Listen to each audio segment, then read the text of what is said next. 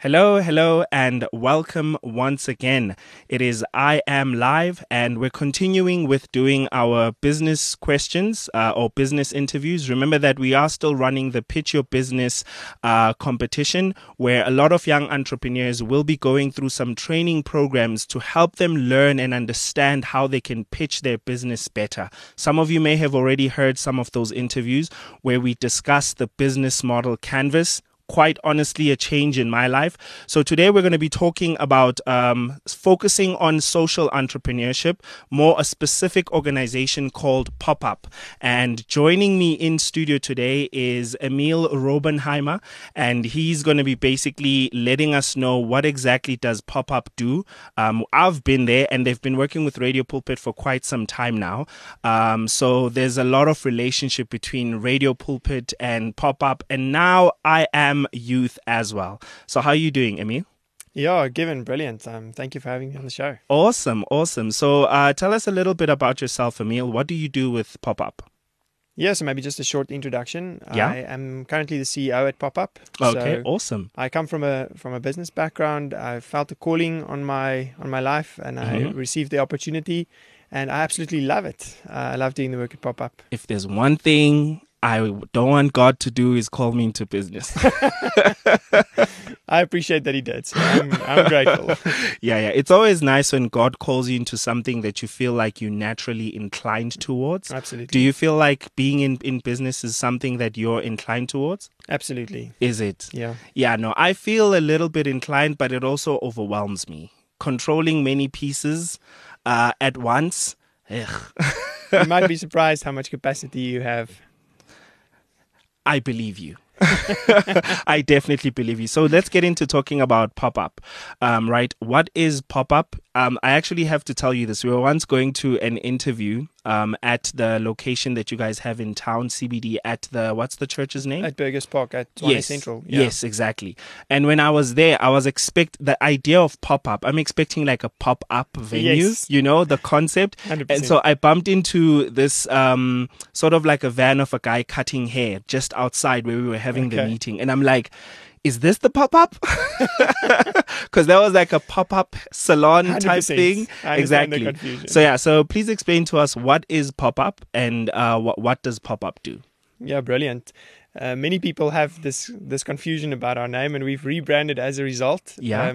The name is still the same, but it is in capital letters because it's actually an acronym. So POPUP stands for the People Upliftment Program.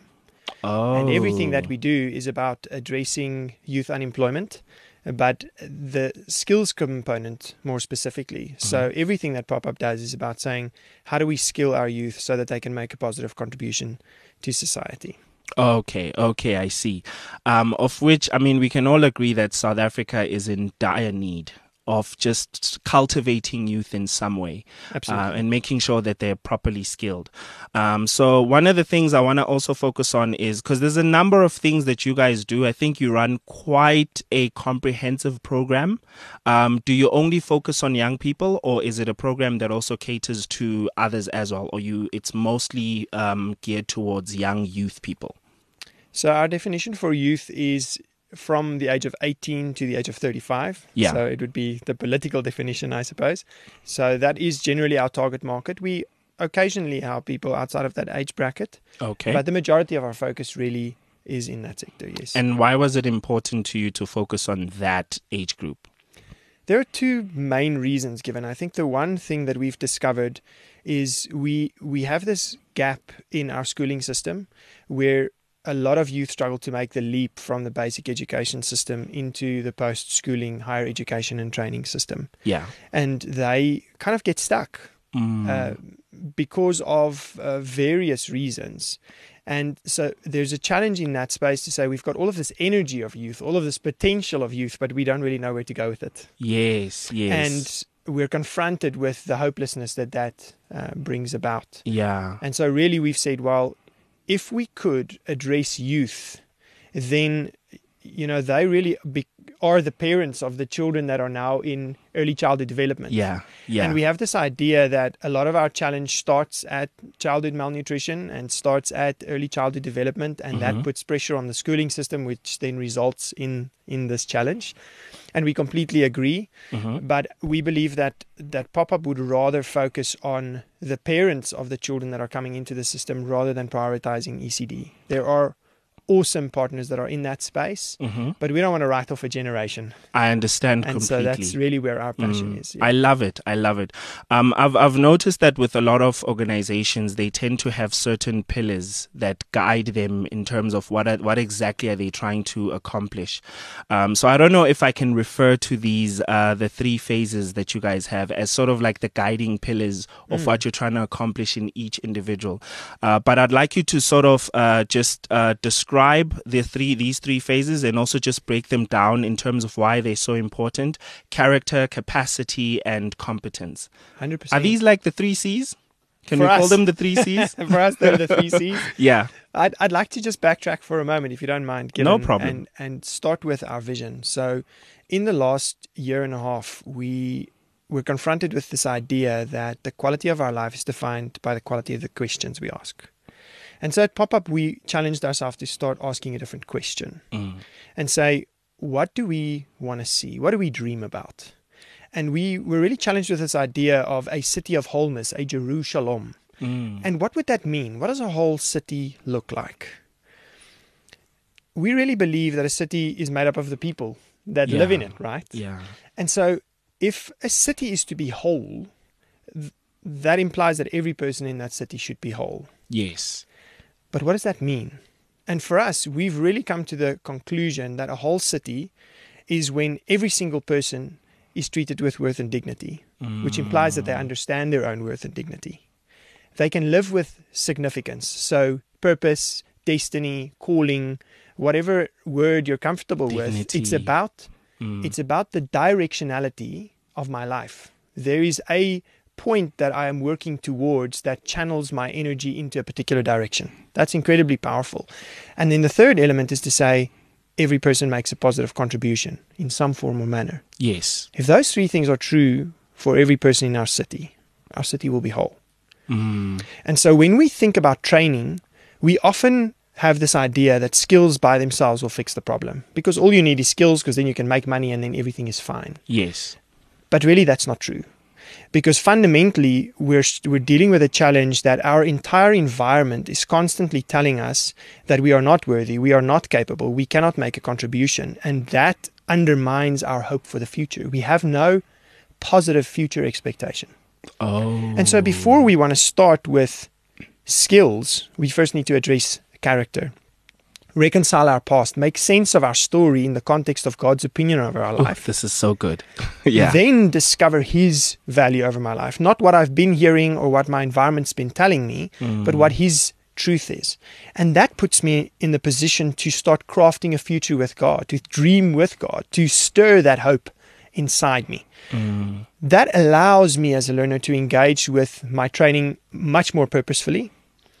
But we need to increase the capacity, right? So we need to address some of the literacy, some of the numeracy gaps that might have happened as a result of schooling experience. Yeah. Because some people just have a backlog and it's not their fault. And we do that in an environment that addresses the causes of that in the first place. The big classroom sizes, the teachers not being able to pick up on individuals' needs and saying, well, let's restore the worth and dignity because you're worth that. Exactly.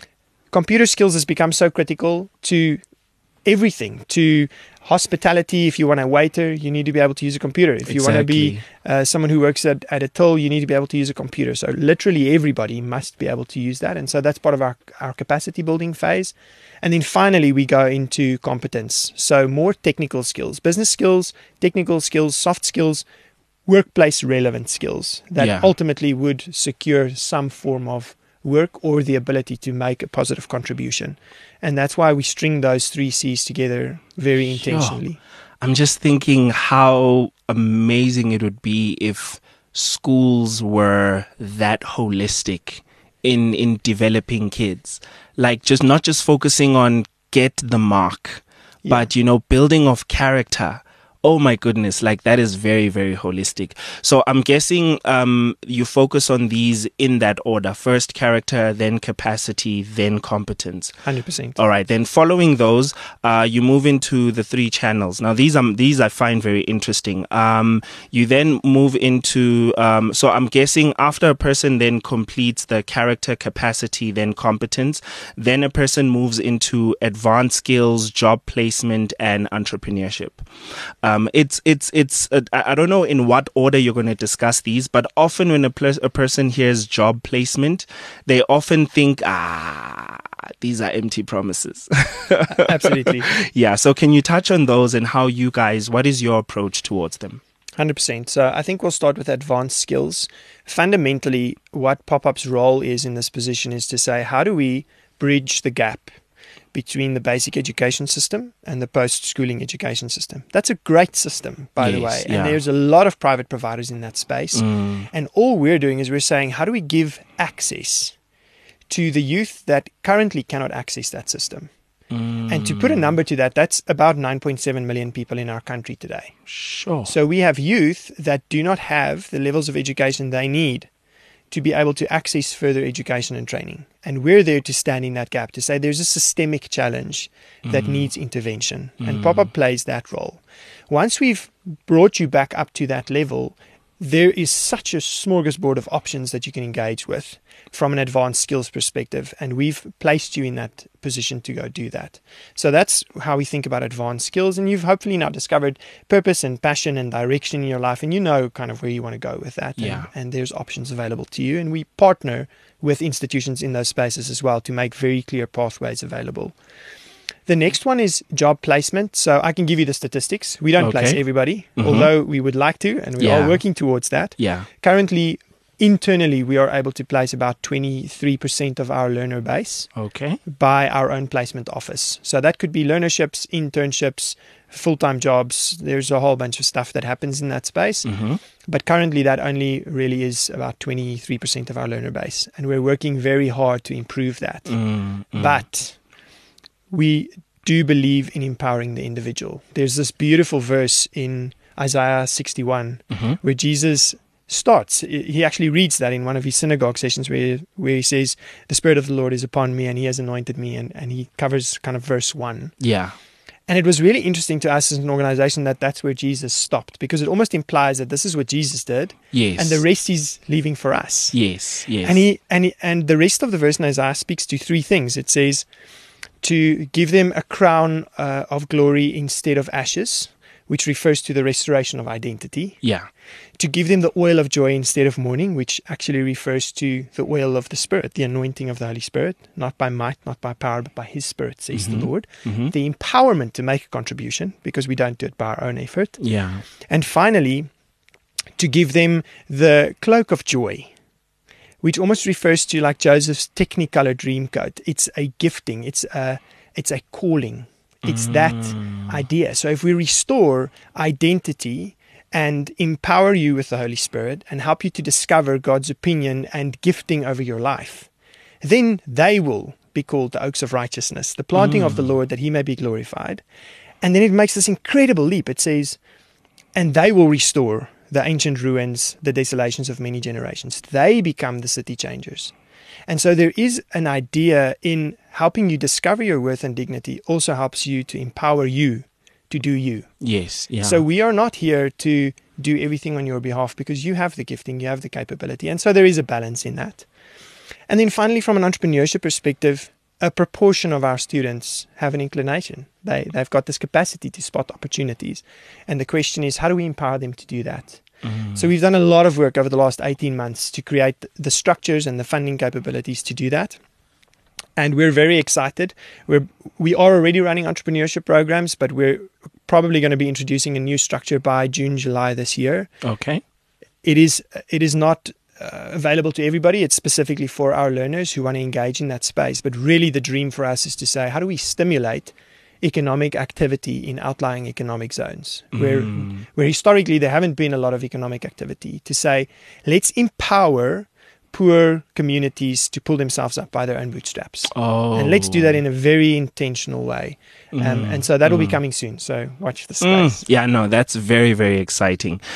So these are going to be my last two, right? The first one is a little bit off script. So I wanted you to talk a bit about the importance of social entrepreneurship in South Africa, and what impact do you see it having? Because I mean, a lot of people, when it comes to business, we think in terms of I want to make money. Yes. I want to make sure that I make the most of it Yes. and live the life that I deserve to live. And I want to find out from you, what is your take on social entrepreneurship, particularly for believers who are called into business? Because there are some incredible people that God has called to handle some just amazing portfolios out there. So what are your thoughts on that? We're off script, right? Yes, So yes. give me some leeway here. I have a very particular view about entrepreneurship in kingdom, and it's a question I've been grappling with for a long time. I'm not convinced that kingdom business can be separated from the king's agenda. And if God is the CEO of Kingdom Incorporated, he mandates the creation of businesses in his holdco, and he does that for his purposes. And I have to ask myself, if God says I own all the silver and gold, why does he create business? It's not to make money, because he already has all the money. Yes. And he can move that around however he wants. He stores up the wealth of the unrighteous for the godly, right? He does that already. The only thing, in my understanding, that God is absolutely passionate about that he does not have in abundance are the hearts of people. And so I do not see a kingdom business that does not prioritize the social agenda as a full expression of God's intent for business. A healthy tree will bear much fruit, right? Yes. Psalm 1. Yeah, If it is planted by the streams of water, it will bear fruit. definitely. So should a kingdom business make money? Of course it does. But that's never the objective. Yes. The objective is to be the thing that it is. And so to get back to the entrepreneurship question, I believe there is something profound that happens when we recognize the way, the truth, and the life.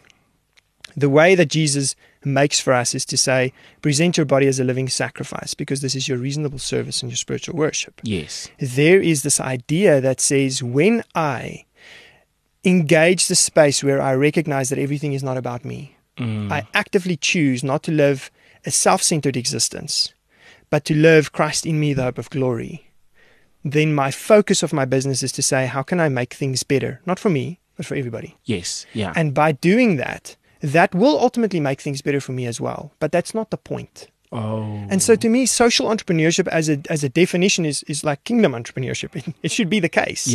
And that should never preclude the making of profit. But it means that the focus is on the impact, on bringing kingdom, on bringing heaven to earth. And I believe that starts with the posture of the entrepreneur's heart. Are you looking outward or are you looking inward? Oh my goodness. I definitely hope we're able to discuss this in depth sometime in the future. But for now, I just want you to just share to the listeners, how can they connect with POPUP and if they want to know more? Absolutely. So you're welcome to go to our website, popup.co.za, or you're welcome to pop into any one of our advice centers. We've got 7 centers across the country. We've got 3 in Pretoria. You'll find all the addresses and contact details on the website. Fantastic. That's probably the easiest way. Thank you. Thank you so much for your time. And thank you for just being so, liberal in the way that you've shared everything. You didn't just stick to...